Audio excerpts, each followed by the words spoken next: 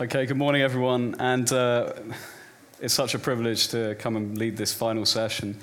We're going to be talking again from Acts 2, verse 42. So let me just start by reminding us of that text.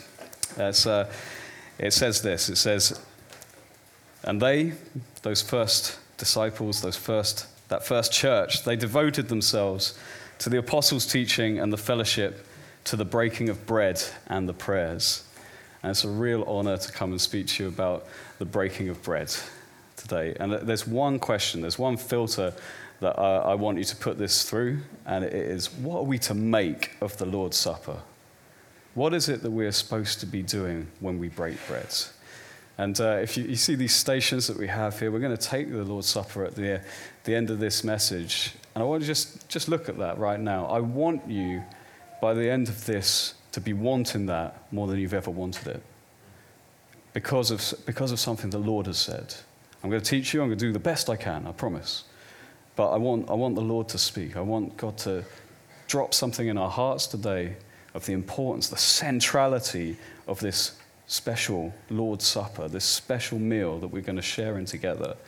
And I want you to want it more than you've ever wanted it, and I want you to want it for other people as well. I want that to be the net effect of this. Now, hear me right. I'm not saying I really want you to drum something up.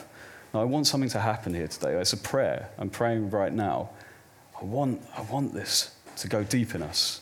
I want this to be what we, when we go back and we're speaking to family, speaking to friends, speaking to colleagues, I want us to be thinking, I want them around the table with me.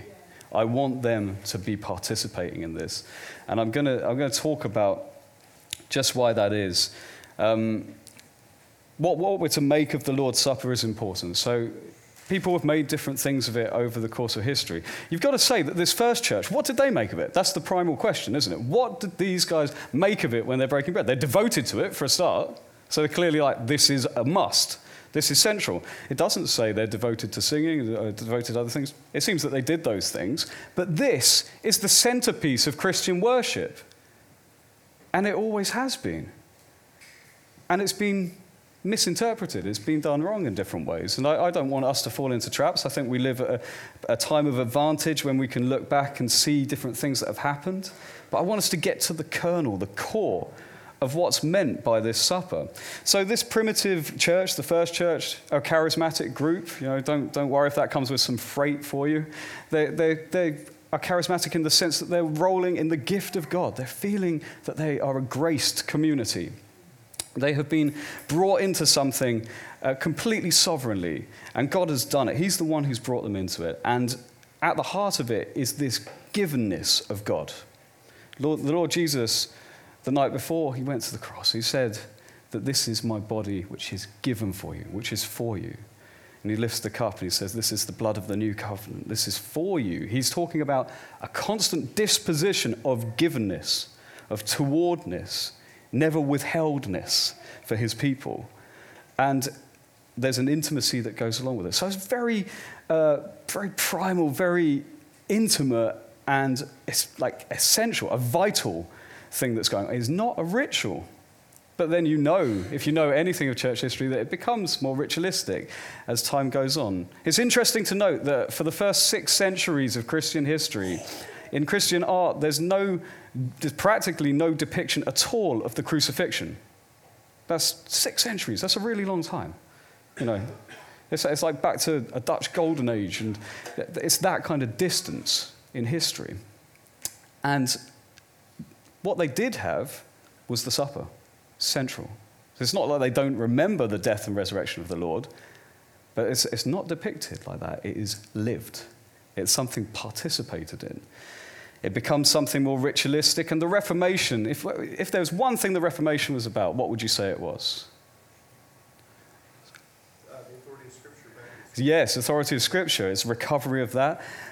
More fundamentally than that, it's a recovery of true worship to the church. It's a recovery of the place of Scripture in this, but it's a recovery of right use of the elements, right use of baptism, right use of the Lord's Supper. It's recovery of true worship to the church. And there's been various times where that has been readdressed, but I would say we live at a time of what I would call sacramental weakness in this strain of Protestantism and other areas of the church. And what I mean by that is that if you have two things that you could think of as going on in the supper, there's plenty of others, but the idea of meeting with Jesus, literally meeting with Jesus, and the idea of remembering Jesus, and you have a kind of scale here.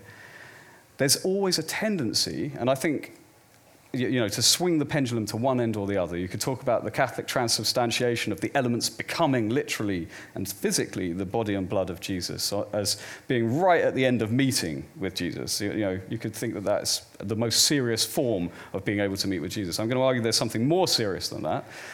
But then you could say of us that we have a propensity to just go to the remembering end. And by remembering, I don't mean recollecting and reliving. I just mean remembering, like doing a pop quiz in your head of all the things I can remember about the crucifixion, and actually going through how well can I bring to mind these events. So what I want to do is speak under three headings about what I think is actually going on here in the supper. Food, firstly, food. The second one's going to be family. The third one is a fanfare. Okay? So I have three F's for you there. Let me just first read this quote from the Protestant theologian Leonard von der Zee, who says, "Ask most any Protestant about the meaning of the supper, and you will hear the word remembrance. The problem is that a too simplistic understanding of the Lord's command has limited the meaning of the sacrament in the minds of many to the recollection of a long ago historical event.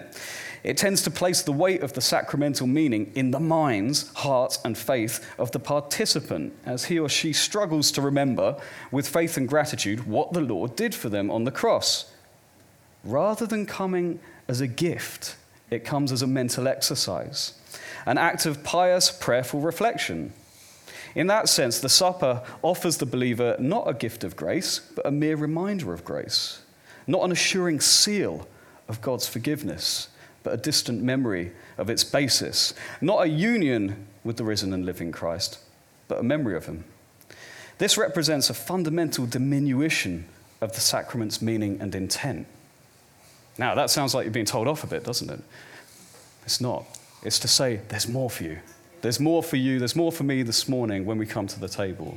There is more to be experienced of the Lord. There is more of that givenness that he promises, that orientation always to be given for the sake of his own, never withheld, okay? So when I say here then, firstly, that it's our food, let this resonate in your mind, that our theology decides our experience. Our theology decides our experience. Decides, do you know what, if you trace that word etymologically, decide, killing options. If you decide, it's like suicide, kill yourself, side. That's not a command, by the way. But decide. You're cutting off options. You are delimiting the possible range of options that you have. Theology decides experience. And, don't read that back the other way, then we shouldn't have theology because then we'll have all the experience. No, it builds the container. It builds the framework through which you expect, okay? The framework of things that you can expect to encounter. So this is going to be us expanding the extent of our expectation in the supper. So firstly, it's food. This is implicit in the name, the Lord's Supper. So each of these has something implied. The Lord's Supper is the food. We talk about it as communion, doing it together, okay? The togetherness, the family aspect. And fanfare, that you talk about Eucharist, a thanksgiving, a public thanksgiving that's going on. Calvin says, Jesus Christ is the only food by which our souls are nourished. And he says furthermore, it's indeed true that this same grace is offered us by the gospel, yet as in the supper we have more ample certainty and fuller enjoyment of it. With good cause do we recognize this fruit as coming from it. He says elsewhere that the gospel that you hear preached to your ears is preached to your other senses in the supper. He's saying that's what's happening, that there is, if you hear a sermon, if someone tells you something and it's more than the sum of its parts, so you get revelation of Jesus, you realize that the Spirit is ministering Christ to you in that moment. That's coming to you through sound waves being vibrated by someone talking, and something much more than the sum of its parts is happening because of one of your senses being receptive to it. We are receptors. We receive in different ways. We receive by taste. We receive by physically ingesting these elements. And God has promised that he will minister his gospel to us through these as well. He said this is part of your inheritance. It's for our health. You know, you might not think that this bread and juice here is a particularly nourishing thing in the physical, but let me assure you there is a lot going on here. Jesus says in John 6, verses 53 to 56, he says, "Truly, truly, I say to you, unless you eat the flesh of the Son of Man and drink his blood, you have no life in you. Whoever feeds on my flesh and drinks my blood has eternal life, and I'll raise him or her up on the last day. For my flesh is true food, it's real food, and my blood is real drink. Whoever feeds on my flesh and drinks my blood abides in me and I in him." Now, it goes on to say that he lost a lot of followers that day. It suddenly got very intense, but very personal. You want us to eat you. I love going through John's gospel with my daughters because they ask all the right questions and they react as the people in the gospels react. You read Nicodemus' story. You've got to be born again. They're like, whoa. And Nicodemus says, like, I've got to go find my mom. This is going to be awkward for everyone. This is, you know, and they say the same thing. My second daughter just literally laughed when I said, you've got to be born again. She's like, no, born again. And I don't think she was resisting the Spirit. I think actually she heard it right. No, this is crazy, right? And Jesus, if you read the Nicodemus story, just kind of brushes it off anyway, carries on. It's like, no, you've got to be born of the water and the Spirit. That's what's going to happen for you. Here, he lays it down. He says, no, you've got to be embarrassingly close. You've got to be right in, and I will be in you. You'll be in me. I will participate in you. You will participate in me. If you've played the game The Sims, I'm sure many of you have, you'll know that there are various status bars for how each of your Sims are doing. You have actually 8 different bars. That's their hunger, their comfort, their bladder, their energy, their fun, their social, their hygiene, and their environment. And if any of these start going below a certain level, they get sad. They get sad. You know, bad things happen. They just go dragging their feet around. And it's not good for them. This is what Jesus means when he says, "Truly, truly, I say to you, unless you eat the flesh of the Son of Man and drink his blood, you have no life in you." Now, okay, let's just go back to applications. How often should we do the supper? Well, once in a while, you know, every now and then, token gesture, a bit of a nod to the past. No, like, if we take our Lord seriously, this is true food. This is true blood. This is what he's saying. He's saying, I will minister to you in this. Now, you can take this too far. You can say, okay, this becomes the body. When the priest holds it up, says, "Hocus enim corpus meum." That's it. He's done the magic. Now, God has submitted to the priest, and the priest can do what he wishes with it.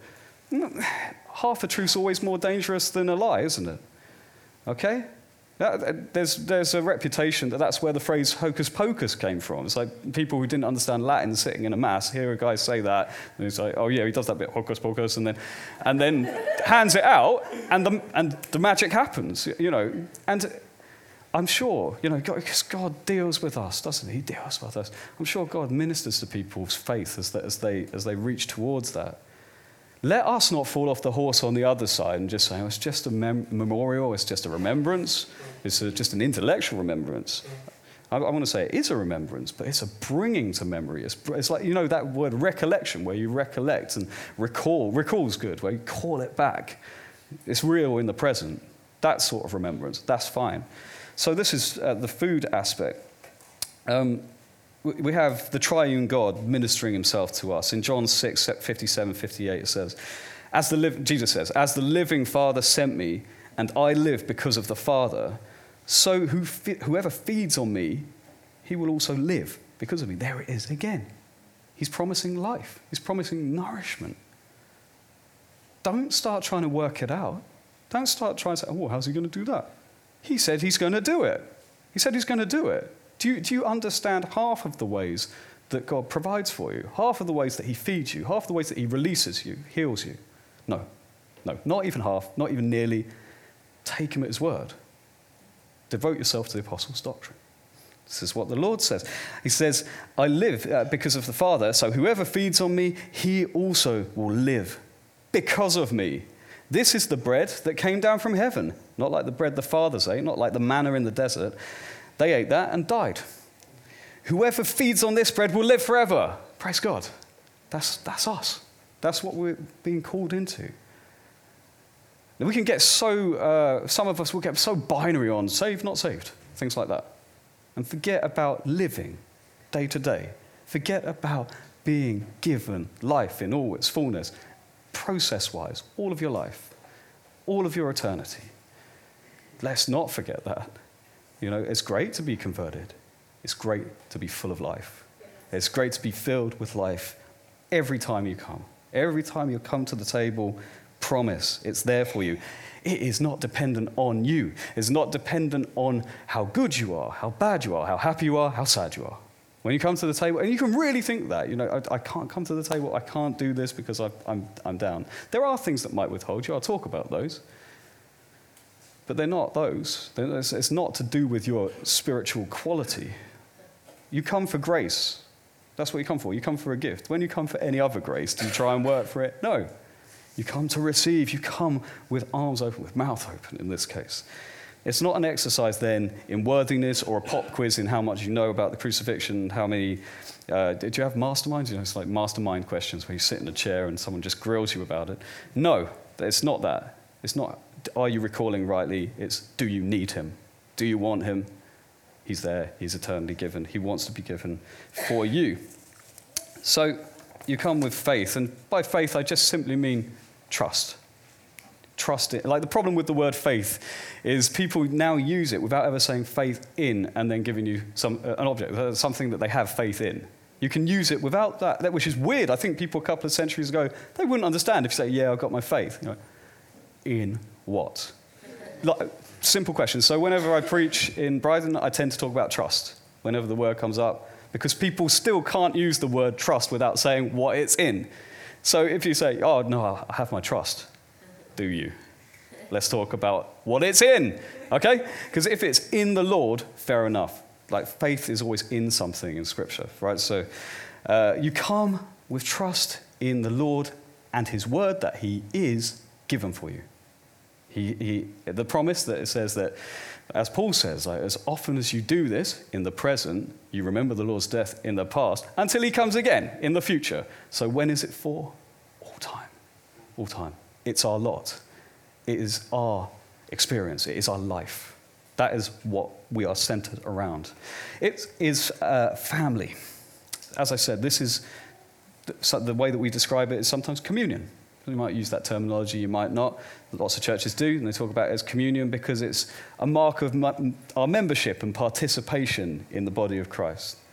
It's one of those marks like baptism, being sort of the initiation into the church. You have listening to preaching. You have obedience to leadership as well, being open to being disciplined by the church. These are marks of what it is to be a member. And it's good to think about your part on the journey of being formed as a church right now. We don't have an eldership here at the moment, but one day that will be the case. There'll be shepherds who are recognized by the community as being raised up by God, as being put in place as gifts to serve the church of God, to see people established for works of service.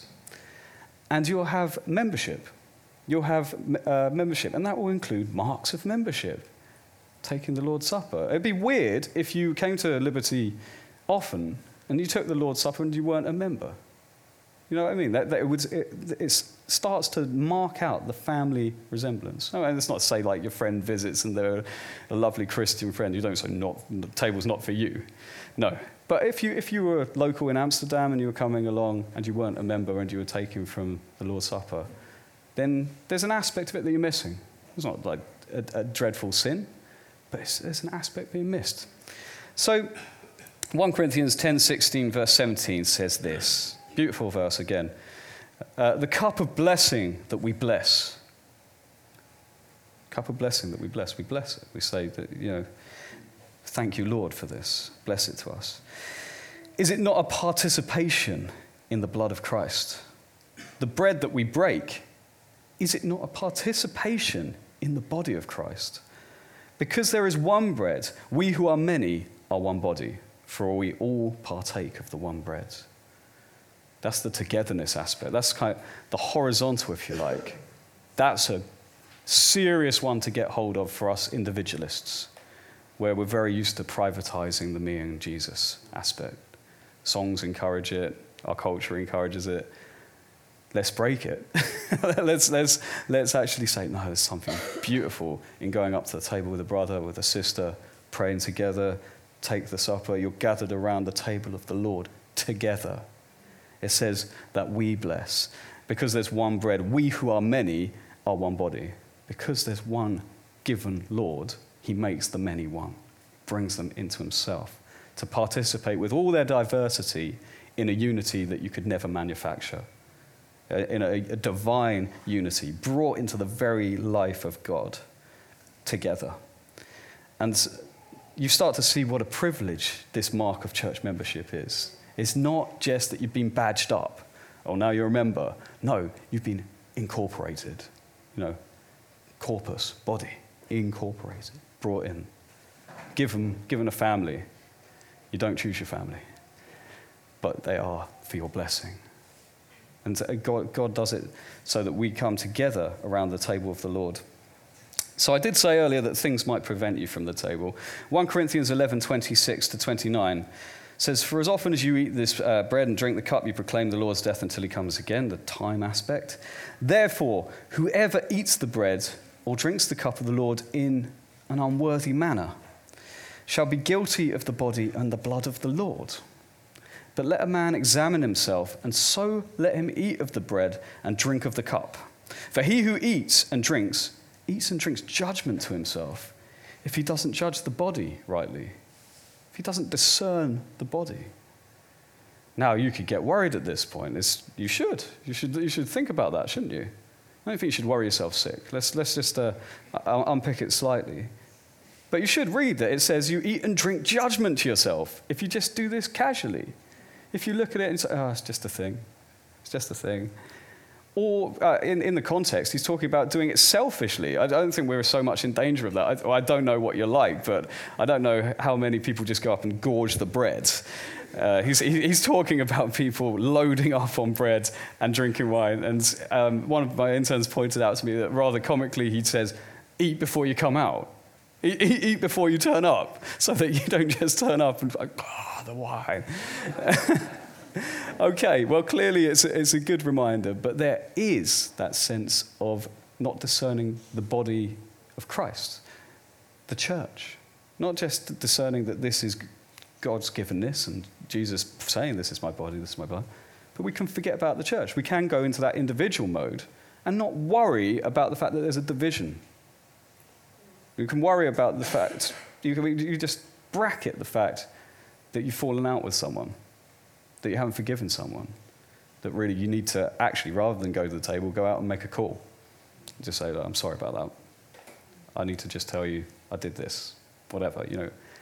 Get clear in your conscience, recognize, discern, judge the body as well, this body, because this is the body of Christ. So there's recognizing what Jesus has done in it, but also recognizing the dynamic of it, that this is for the people of God. This is life for the people of God. And it makes a mockery of it if you're going there seeking life individually, knowing full well that you've cut off life between this organ and this organ, and that you have some modicum of control over this dynamic. So there is a being barred from the Lord's Supper. This, again, might be something of church discipline. As churches mature, you have a leadership who can actually say, no, actually, you're preaching heresy. You're out of step with the Spirit. Like any number of things where a pastor might come to you and say, you shouldn't just be taking the supper casually at the moment. There's something that we need to talk about. There's something that you need to address. That's serious stuff, isn't it? I don't mean to bum you out of a Sunday morning, but let me just say that is for the goodness and for the health of the body of Christ and for the goodness and the health of the individual. Church discipline, when it occurs, is only ever for the blessing of the body. And by that, I don't mean like utilitarian, greatest good for the most people. No, also for that individual. It's for restoration, personal restoration, like a shepherd, care of the souls. A shepherd who is an under-shepherd of the great shepherd. No shepherds in a local congregation are above that. They all serve as servant leaders. So there's a great safety in that. That's something that you'll get to explore in the coming months and years, and it is glorious. It is wonderful to live out New Testament church together. So moving out those enmities and those things that disqualify you from the table, essential to the health of the body. And part of this final aspect that I want to look at, the fanfare. And you might think to yourself, well, this all sounds a bit in-house. All sounds a bit, and you'd be right, actually. In the first centuries, they would have a second part of their service, where you'd have the first part of the service where, anyone's welcome to look in, and then it kind of like, no, shut the doors, it's a lock-in, we're having communion. That's it. And actually, that sends a really important message. It does. I'm not suggesting you follow this pattern, but hear the example that they would actually have a second part of the meeting where people knew, no, this is for the body of Christ. This is for those who have said, I want in. I want to participate. I do want to be fed. I do want to be watered by the Lord. And there's a very, very potent example of this. One of our elders named Steve Horn, who's might be known to some of you, is a great friend and mentor of mine, but he had a huge realization of this in I think it essentially was his conversion moment, was realizing. He was sat in a service not unlike this and hearing someone say, whoever takes the cup in an unworthy manner eats and drinks judgment on himself. And he just thought about it. He was like, well, I grew up as a kid. I went through confirmation. I don't know if you have that in churches here, but they baptize babies in the Church of England, and then you have a confirmation to say, oh, yeah, I meant that thing that I did when I was a baby. And so with that, he's gone through that kind of conscious confirmation class thing, but again, just as a tradition, just like you have a roast dinner in England, you go through confirmation. So he'd done that, and he was hearing this, as someone really now seriously being moved by Jesus to become part of his people. And he went to the pastor's office and said, I'm worried about my life. Literally, I'm worried about that God's going to kill me. I'm worried about what I've done. He realized, I have taken the cup. I didn't mean to. I've taken the cup in an unworthy manner. I didn't discern the body. I saw the ritual that people do in England, so I just did it. He took it really seriously. And realizing, and this pastor was great with him, said, okay, maybe you should stand back. Maybe don't take it today. Maybe actually you need to go and do some more business before this happens. And that barrier, realizing, actually, no, the supper isn't for me, is what made him realize, I want it to be for me. Actually, I do want it to be for me. Now, the point for you, the missional point, how does this serve your mission in Amsterdam? Well, actually, if you pastor this right, if you do this as a community, it gives a visual of the givenness of Jesus for his people that is only for his people. So people who are looking in, that you're saying to them, this isn't for you, we're for you. But if you want this to be for you, it can be for you. It can be for you. It is open to you. He is given. It is the grace of God ministered to you. So I don't want to go on much longer. I hope that I've given you a bit of an appetite. I've got an appetite for this. I want to participate. I want life. I want to be enlivened again. I'm very much about that. And I don't cease to be about it. I want my sins levels to go up. I want to be fully energized by the Lord in ways that I don't even know that I am deflated. Yes. That's serious. And I see some parents here. You know some ways that you're deflated. You know that some ways that you want to go out of here propelled. But there's many ways that you don't realize as well. There's many ways that you don't realize, oh, your tank's empty here, your tank's empty there. He does. He is true food. He's true water in ways that you can't even imagine. He wants to expand our thinking on it today. Let me just finish by talking from the theologian Marcus Peter Johnson from his book, Uni with Christ. He says, our mental remembrance of the significance of Christ's death isn't able and isn't meant to sustain us in our fragile and compromised states, full of the perplexities, doubts, tragedies, griefs, and despair that inevitably accompany us. Only Christ is able, and only Christ is meant to do that.